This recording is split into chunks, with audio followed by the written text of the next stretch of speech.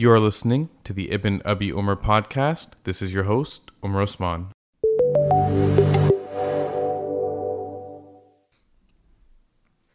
Hey guys, so in today's episode, I'm going to try something a little bit different. Instead of doing an interview or upload a khutbah recording, I'm going to try somewhat of a long-form type of episode, something that might normally have been a long-form article, but see how it works in a podcast format. So if you're listening, any feedback that you can give me, what you like, what you don't like, if this type of style works, if you want to hear more of this type of, content, please reach out and let me know. So today we're going to dive into this idea of the abundance and scarcity mindset. And I want to start by sharing a story that the Prophet ﷺ narrated that everyone's familiar with, everyone's heard, but the lessons I want to take out from it are going to be a little bit different probably than what you're accustomed to. So he told us the famous story of three men in the time of Bani Israel that were tested by Allah subhanahu wa ta'ala. And an angel came to them. One was a blind man, one was a leper, and one was, as the hadith says, a bald man. And I'm going to continue saying bald man because that's what the text says, but my understanding, as someone explained to me, was it wasn't just that the person was bald, it's that they had a disease, a manifestation of which was hair loss. So it was much more than just being bald. In any case, the angel comes to these men one by one. And so he goes to this man first that is a leper. And he says, what thing do you like most? Or what do you wish for the most? And he says, good color and good skin, because people are repulsed when they see me.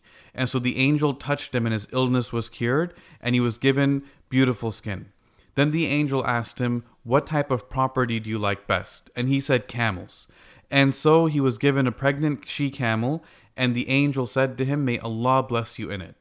Similarly, he then went to the bald-headed man, or the man with this illness, and he said, what do you wish for the most, or what do you like the most? And he said, I want good hair, I wish to be cured of this disease, and for people to not feel repulsed by me. And so he touched him, his illness was cured. He asked him what type of property he likes best. He said cow, so he gave him a pregnant cow, and he said, may Allah bless you in it. He then went to the blind man and the same thing, and the man said, I wish that Allah would restore my sight back to me so that I can see people. And so he touched his eyes, his sight was restored, and he asked him, what type of property do you like best? He said sheep, so he was given a pregnant sheep, and then the angel went on his way. Now, as time passes, these animals, they multiply and they give birth, and these three men, they each have like a valley full of property, of animals, of wealth. And so the angel, then he comes back. Now, this is the part that's the test. He first approaches the leper, taking the form of a poor leper, just like that man used to be. And he comes up to him and he says that I am a poor man. I've lost all means of livelihood while on a journey. No one can satisfy my need except for Allah and then you. So in the name of him who has given you such nice skin and so much property, I ask you to give me a camel so that I may reach my destination. And the man replied, I have too many obligations. I can't give you anything. The angel said, I think I know you. Weren't you a leper that people were disgusted by, that people were repulsed by? And weren't you poor and then Allah blessed you with all of this wealth? And he replied, no, that's all wrong. I was given this property from an inheritance from my forefathers. And the angel said that if you're telling a lie, then may Allah return you to the way that you are. He went to the bald man and the same thing happened. He said that I'm poor, I'm on a journey, can you please help me? And he said that I have nothing to give to you. I have nothing to give back to you. And so the angel makes the same dua that if you're lying, then may Allah make you the way that you were. And then he goes to the blind man and the same thing, except now the blind man says, yes, indeed. I was blind and Allah gave me my sight. I was poor and Allah gave me all of this wealth. So take whatever you wish from my property. Whatever you need, take it as completely yours. And the angel replied, keep your property. Allah has tested you and he is pleased with you and angry with your two companions. Now, normally we learn from this lessons of generosity, lessons of gratitude. But the thing that I want to dive into is what is the thought process? Like, what is the psychology of the person that has experienced being poor? They've experienced life in that way. And then when they're given wealth and they're in a position to help somebody else, they say, no, this is all mine. I earned it. I got it through my hard work. Why should I reach out and why should I help you? And it's, it's very simple to say, okay, well, this is just because they're arrogant, they're egotistical, and that's a little bit simplistic, and I think there's a little bit more to it. And there's an ayah of the Quran that I think elucidates the mentality with which these two men that turned the angel down, that failed this test, were thinking. And Allah subhanahu wa ta'ala says in the Quran, الشيطان يعدكم الفقر ويأمركم بالفحشاء والله يعدكم مغفرة منه وفضلا والله واسع عليم. That Shaytan threatens you with poverty and orders you to immorality, while Allah promises you forgiveness from Him and bounty, and Allah is all-encompassing and knowing. And so, one reflection that I had from this ayah is that this lays out a mindset, or it lays out two mindsets. One is the mindset that Shaytan encourages you to, and one mindset is the mindset of looking at what Allah has promised you.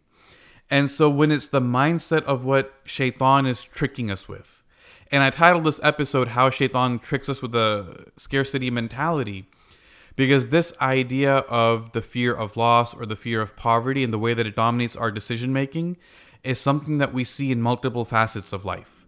And looking at it from this lens of a mindset is extremely important, because a mindset, it's the paradigm by which you see things. So when information comes to you, when you experience different things, there's a way in which we filter the things that we see, the things that we hear, the things that we learn. It goes through a particular paradigm that we have. And so the mindset is this mental model. It's this roadmap that we use to navigate the things around us, how we interpret them, how we react to them. And so until we realize what mindset we're interpreting things with, it's very difficult to hone in on why we might be looking at things a certain way. And we look, and to put it in simplistic terms, we come across people that we might say are always negative or always a down, right? Because their mindset, the way that they process things, is through that lens. And so this lens of scarcity, this mindset of scarcity, how does it manifest itself? What does it look like when Shaytan is threatening us with poverty? Now, if you've sat through a bunch of fundraising dinners, you know the obvious answer, which is sadaqah. That there are so many ahadith, there are so many ayat of Quran that encourage giving and donating.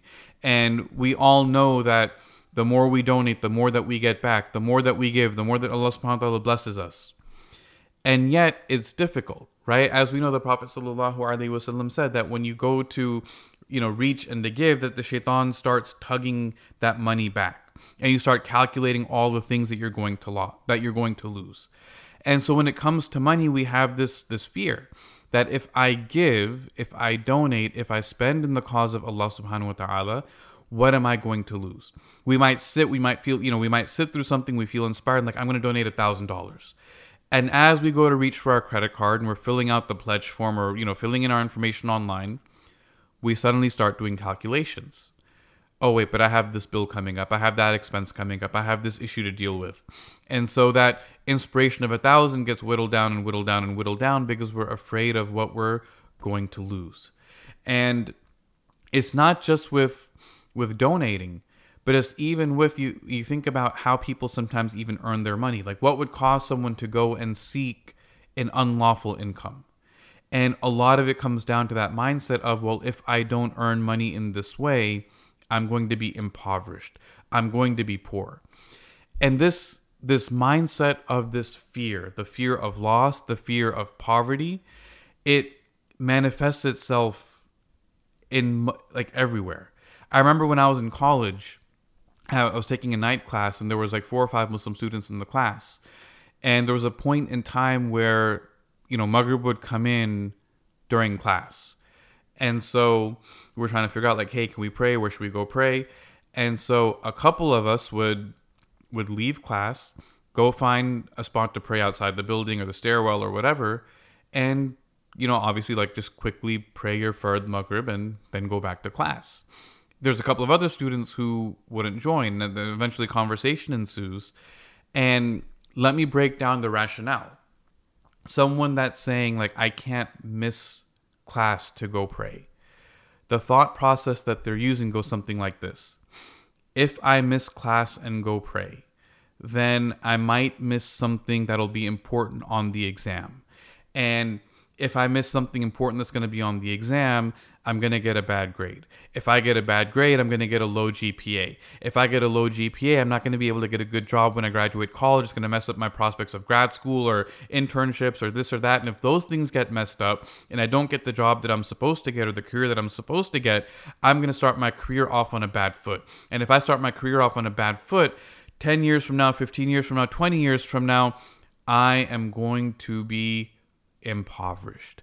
I am not going to be living up to my potential. I will not be actualizing the things that I was supposed to actualize in this life. And so therefore, today, I cannot take 5 minutes out to go make salah during class. It's a rationalization that takes place in maybe a split second in someone's head when they say no. And this is an extreme reach barrier, you could say. It's always forecasting out what is the worst possible outcome that could happen, and I use that to then justify my action. And it's important to recognize that this is literally that trick of Shaytan, threatening you with the poverty of the consequences of that decision. It's the same reason why parents push their kids into medical school, law school, whatever. Because ultimately, what they are trying to do is guarantee that you will never face poverty in your adult life. And so if you become a physician, if you go to law school, it's a way of quote unquote guaranteeing that you won't ever deal with that type of a lifestyle, with that type of a loss. And so it's looking at it from that mindset in the way that Shaytan makes us fear. And so that fear dominates the way that we make decisions. It creates like a zero-sum mentality. I remember this is kind of a funny story. So I was at work and one of my coworkers came up to me and his son wanted to go to Hifz school. And so he's asking me, he's like, hey, my kid wants to do Hifz of Quran. What do you recommend? And I'm like, I'm sure that's a great idea. Your kid's like 9, 10 years old, whatever. And I'm like, what's your concern? Because usually you don't need to convince someone to do Hifz. Like if they want to do Hifz, you just go facilitate it. In that sense, I'm like, what are you worried about? And he goes, well, I'm worried that he's going to do bad in school. And I'm like, why would he do bad in school? He's like, and this is literally the words that he used. He goes, I think of his mind like a hard drive. And so if he fills it with Quran, how is he going to learn all of the other stuff that he needs to be successful? And I was like, wait right here 1 second. And I went and got another coworker of mine who was a professional, worked in the accounting department at this company, has, obviously a good role, alhamdulillah, all those things. And he was Hafiz of Quran. And I'm like, talk to this guy to see what he says. But it's amazing how people think about it in that way. That instead of memorizing Quran being a blessing which expands your mind and increases your intellectual capacity, all of a sudden it became, if you learn this, it will automatically displace the other things that you can learn. And so this fear of being impoverished then applies to knowledge. It applies to what we learn. And I've seen this so often in the Muslim community when parents, even though they are practicing or even though they're religious, actively discouraging their kids from taking Islamic classes or from learning about Islam or going to seminars or anything like that because they're afraid that if their kids start getting interested in those quote-unquote religious topics, that it will somehow distract from their regular studies that they need in order to be successful. And this is extremely common. The other place where it impacts our knowledge is not just with parents and kids, but we sometimes do it without realizing it. When it comes to things like speaking up at work, and this becomes a major anxiety point for a lot of people that, sometimes I'm afraid to speak up in meetings. I'm afraid to share my ideas. And so it becomes a situation of like, I'm afraid to share my ideas because it might be a bad one and I'll feel embarrassed. Some people come at it from an angle of saying like, I don't like to speak up at work, or I don't like to share my ideas at work because if I have a good idea, someone is going to steal it and take credit. And so I'd rather not speak up. And so this starts to hold us back because we're operating from this mindset of scarcity that I only have. It's almost as if I only have this one idea. And if I give it up, that's it. I've lost. Whereas with an abundance mindset, we would be looking at it and saying like, okay, if someone steals my idea, big whoop, I should have confidence that I can generate 100 other good ideas. I shouldn't be hesitant to worry about speaking up because, hey, everyone comes up with embarrassing ideas, but sometimes embarrassing ideas lead to good ideas. And so it's a completely different way of framing how we look at it. But it's, when you look at scarcity, especially in a corporate environment, there's so many things that come to mind. I remember having a coworker, and there's a little bit of an interesting backstory here. So I was working at a hospital and I had a boss, and my boss left to go to another hospital. And when he went, he recruited me. He's like, hey, come work for me at this new place. So I was like, okay, sure. And so I go to the new place and I start working. And what I did not know was that the role that he gave me was a role that was taken away from someone else that was there. So essentially this person, I don't think it was an official demotion, but in their eyes, they saw it as a demotion. And so here I am, this, fresh out of college. This was this was my first quote unquote professional job out of college. And so here comes this, 22-year-old kid, and he just took this job that I've had for like the last 10 years. And so it created this very interesting dynamic. And so there was a lot of things that where I would need access to certain things, or I needed to know where certain things were. And she was the only one that had the answers. And so anytime I would go ask, it became a situation of becoming territorial, trying to preserve job security, trying to prove, hey, I'm the one that has the keys to the castle. I'm not going to share it with you because that's what makes me valuable and that's what makes me important. I'm not going to share the things that you need to be able to do your job well. And so that becomes a very difficult working situation. Now, the funny thing is that, well, it's not funny, but the thing is that this person, because they had that mentality, it wasn't just the way that she interacted with me. It was something that affected her relationship with everyone else. And one thing that manifests itself with this scarcity mindset is when you have a scarcity mindset, you always operate in this win-lose paradigm. That in order for me to win, somebody else has to lose. And if somebody else loses, then that's my win. And so she got into this mode of trying to pick out mistakes that other people made. And in one situation, and this was a hospital pharmacy, a pharmacy technician had gone out on the floor and they had left some narcotic medications out on in a medicine cabinet not locked up, which is a big no-no. And so when she was doing her rounds, she noticed that, hey, someone left the narcotics out here. So she grabbed them, took them back, went into the system to see who was the last person to go out to that floor. And now here's the catch.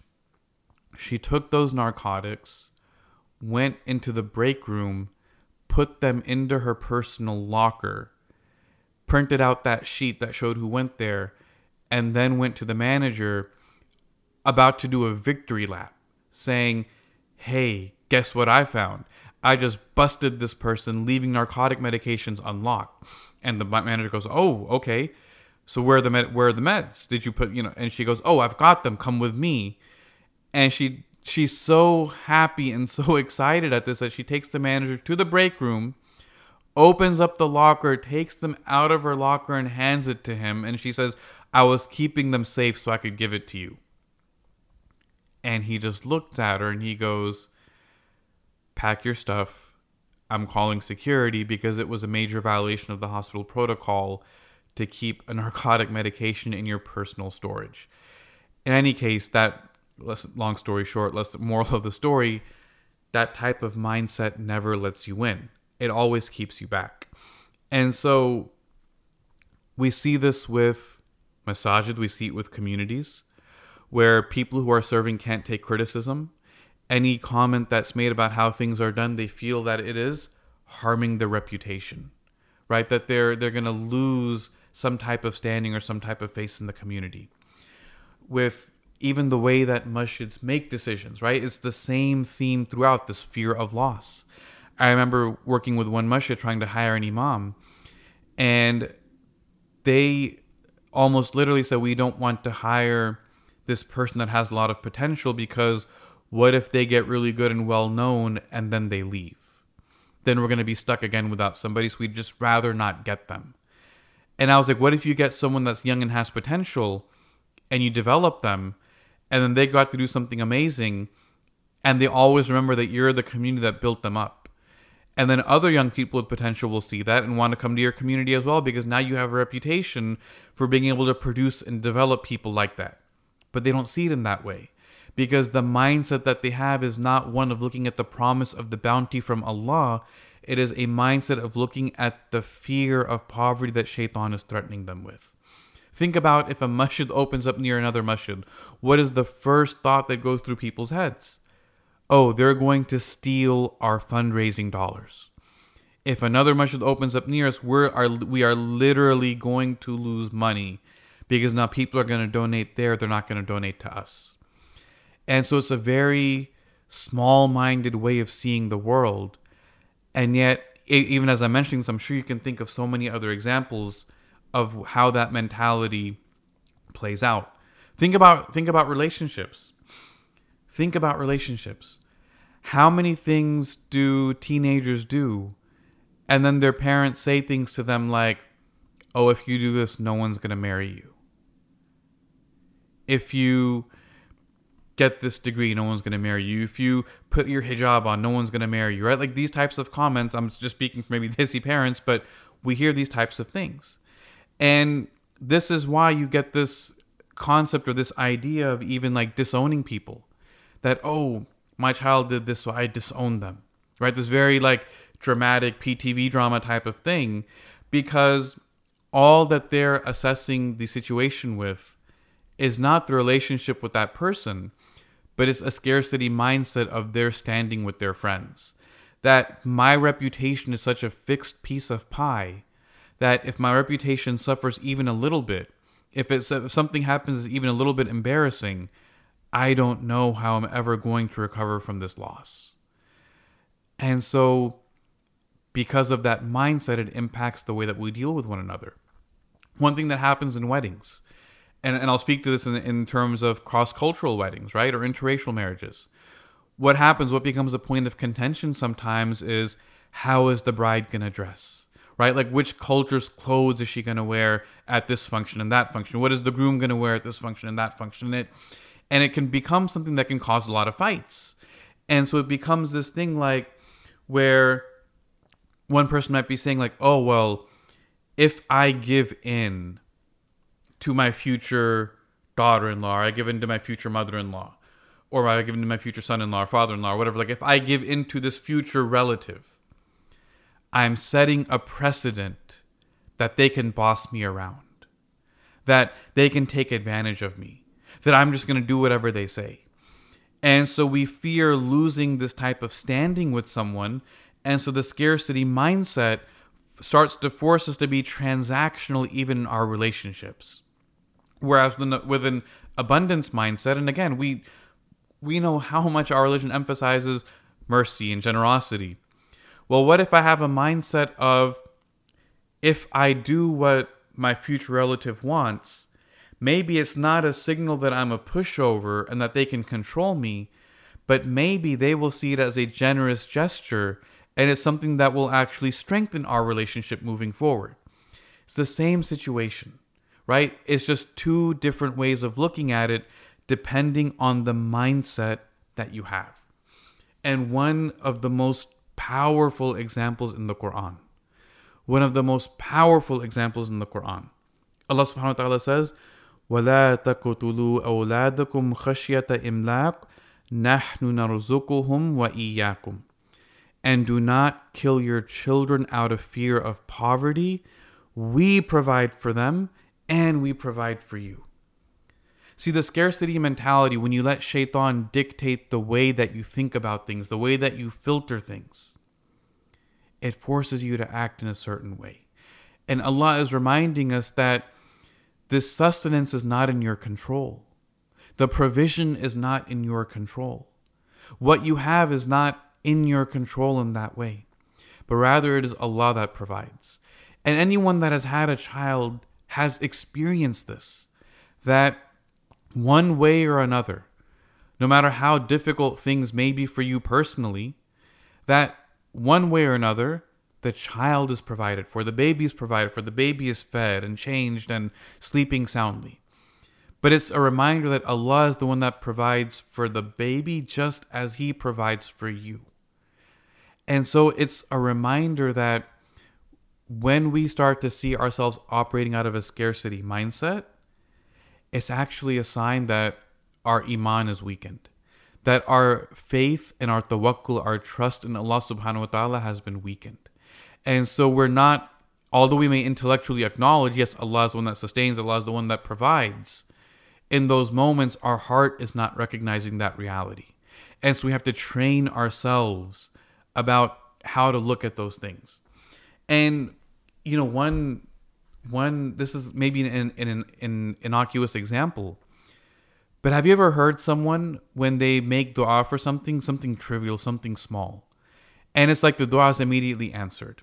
Like, oh Allah, let the light stay green, right? And suddenly they get through, the light was green, and then they say, oh man, I should have made dua for something else, right? It's a tongue-in-cheek comment, but if you think about it, it speaks to a deep-seated belief in that scarcity mindset. We know Allah is the most generous. We know Allah answers du'as without any restriction, without any limit. And so for us to think, oh, He answered this one, I should have asked for something else, is absolutely incorrect. Even though it's a tongue-in-cheek statement. But we have to force ourselves to change that mindset. That I make dua for the trivial thing, and I also make dua for maybe the quote-unquote more important thing, and I have full yaqeen, full trust that Allah will answer both.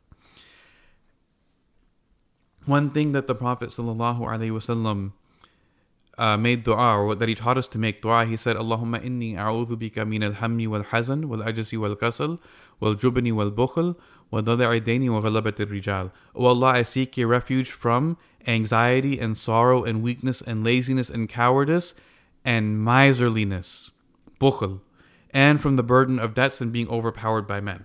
I want to talk briefly about this word bukhl, about this miserliness. And it's to be stingy and greedy. And Allah subhanahu wa ta'ala describes people with this word in the Quran as people who have wealth to give, but they hoard it for themselves and don't give it in charity. It is to refuse giving something lawful even when you have it in abundance. Is preferring yourself out of greediness. And the opposite of it, the opposite of bukhl, is karam, is generosity. Is giving in ample amounts and being generous. And this is why one of Allah's names is Al-Kareem. He is the most generous. And so when we make dua, when we think about these things, when we deal with situations, it's a reminder not just that Allah sustains, not just that Allah controls, but that Allah is Al-Kareem. Allah is the one that is the most generous. And so these artificial limits that I place on myself is something that is coming from Shaytan. It's the way of just threatening me with what I'm going to lose.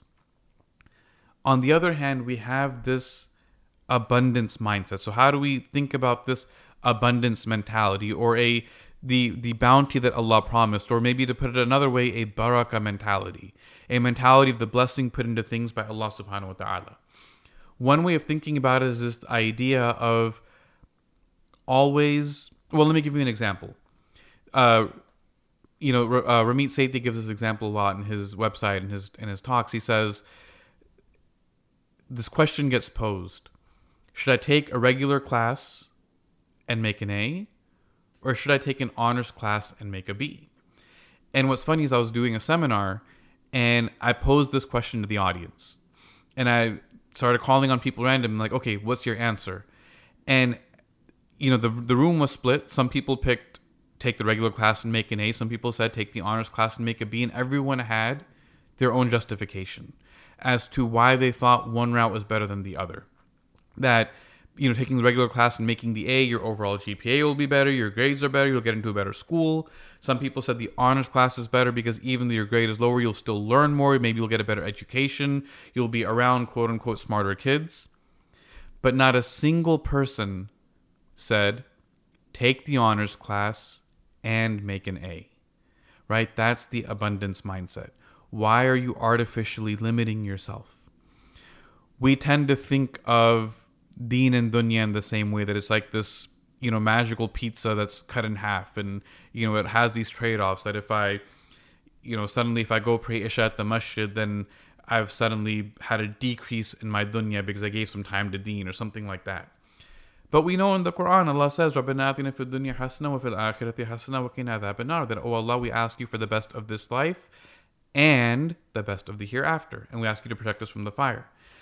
And so this mindset of abundance, this mindset of the bounty that Allah promised. One really amazing example is when the Muslims migrated to Medina, they actually had difficulty drinking the water, and they went and complained to the Prophet ﷺ. They're like, look, we're used to drinking Zamzam.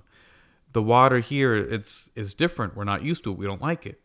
And so he told them, he said, okay, there's this other well that has, in a city named Rumah, that has water which tastes close to Zamzam. So go there. So they went, and the owner of the well was insisting, who was not Muslim, was insisting on charging. So even like a handful of water, he would charge them for it. And so Uthman radiallahu, and actually the Prophet sallallahu alaihi wasallam actually offered him paradise for the well, and he said, no, I want money. I just want cold hard cash. So Uthman found out that the reward of the well would be paradise. Because if that's what the Prophet's offering, then that's what this well is worth. So he went to the man, he tried to secure it, and the man wouldn't sell it to him. So Uthman came up, being a good businessman, he came up with an arrangement where he would essentially lease or rent the well from him on specified days, and the original owner would keep it on the other days. And so the days that Uthman radiallahu anh was leasing it, he just gave the water away for free. And so what ended up happening is no one was coming on the days that the other man owned it, so he wasn't making any money. So eventually he then sold the well to Uthman radiallahu anh. Now the interesting thing is that afterward, another companion came and tried to purchase the well. And he offered him double what he paid, triple what he paid, 5 times, 8 times, 10 times. And Uthman radiallahu anh wouldn't budge. And the companion got frustrated. He said, who's going to make you a better offer? And he said, my Lord multiplies this beyond anything that you can offer. Right? His heart was attached to the promise of Allah subhanahu wa ta'ala. And we see, any study of the seerah, we see how the Prophet sallallahu alaihi wasallam manifested this abundance mentality, and how he went against this mentality of fear-dominated decision-making, right? Of this scarcity mindset. We think about the famous incident of Ta'if, where he could have taken revenge because of the people, of how they abused him. And he said, no, because from their offspring may come people that are Muslim, right? Focused in on the larger goal. He made dua for Abu Jahl or Umar to become Muslim when they were both not. And Umar radiallahu anh became Muslim. Think about a scarcity mindset. A scarcity mindset is eliminate the enemies. And here he is making dua that one of their 2 staunchest enemies would join them and strengthen them. We see so many times where he sallallahu alaihi wasallam emphasizes that whoever gives up something for the sake of Allah, Allah will replace it with something better. We're told so often that if you help others, Allah will help you. If you forgive others, Allah will forgive you. And this is actually a core concept of leadership, which is the faith and confidence that you have in others. And it's believing in people sometimes more than they believe in themselves. And the Prophet ﷺ saw the good in every single person. And that's what we see from his example in dealing with all different types of people. There's this concept or the saying that says, a rising tide lifts all ships. And it's the exact opposite of the example I mentioned earlier, where if 2 masjids open up close by, or they're worried about fundraising money. Right? I remember attending a seminar one time, and the person teaching the seminar had recently written a book. And one of his friends had written a book on the same subject. And they were both due to be released around, I think, within a month of each other. And he was telling us how they blurbed, or they, wrote like an intro to each other's books. And someone asked, like, why would you do that? Aren't your books competing? Because you're both writing about the same subject. This is literally your competition. Don't you want to sell more books than the other person? And he said, look, there's more than enough to go around. And the people that buy my book are the same people that will buy his book and vice versa. So it's not that people are buying one or the other, that we're in this staunch competition, but actually the more people there are that are interested in this subject, the better that both of us will do. The better that both of us will do. And so that's having that mindset of, again, reliance in that bounty that Allah subhanahu wa ta'ala has promised. I'm going to give you a scenario. And this is something that happens quite often. If you think about, if a friend comes up to you and they're looking for a job and they find a job listing at the company that you work for, maybe it's a level up. You've had your eye on this role and you're thinking that this is your path to getting promoted. But your friend is maybe jobless at the moment or in a job and not very happy. And they ask you to put in a good word. Or they ask you to pass along their resume. What do? And, we know the quote-unquote correct answer. Well, of course, you should help that person out. But a lot of people, out of that scarcity mindset, they'll say yes, but then they won't do it. They'll sit on the resume, they won't submit it, and then they'll tell the other person, like, oh, yeah, I didn't hear anything back. And what ends up happening, they themselves don't get the job either, right? They both end up losing because of that mindset. Whereas a better thing to do would just be, hey, I've had my eye on that position too. Send me your resume. Let's both apply. See who gets it. See if it works out for somebody. But it's the mindset by which you approach it will dictate the actions that you have. And a very important way to anchor yourself in that mindset is having a focus on akhirah. Because without an akhirah focus, it is very difficult to anchor yourself in that faith in Allah subhanahu wa ta'ala. And so it's having long-term thinking, that I'm accountable for the things that I do. It's having this idea or the trust that the things that I don't have, only Allah can give me. If you think about the things that cause people to act out of scarcity, money, power, fame, all these different types of things. The scarcity mindset comes from seeking out things that they don't have. And so they feel that they have to, quote unquote, trample over other people to get them, or they have to win at the expense of others. But the abundance mindset is knowing that whatever I get, it's a gift from Allah.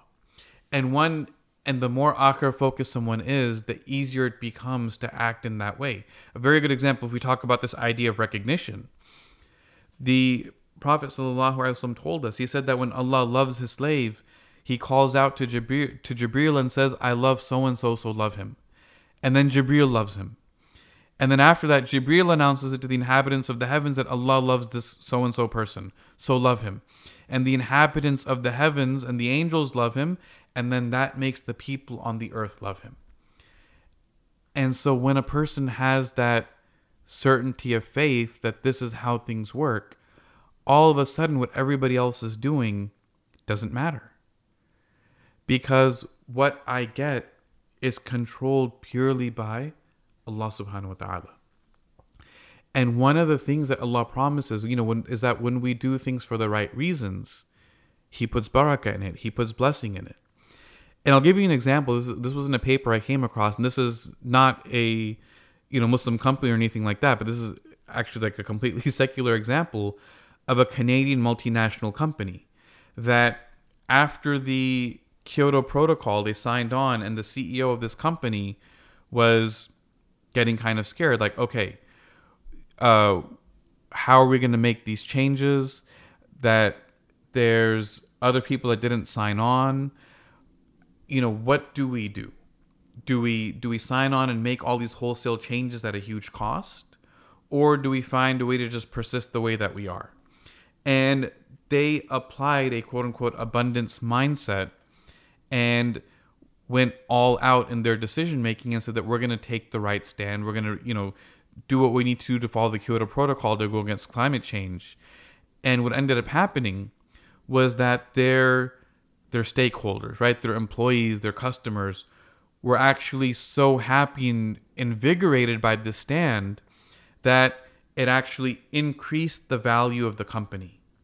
And it increased the appeal of the company to investors just because of that goodwill, that energy that was generated.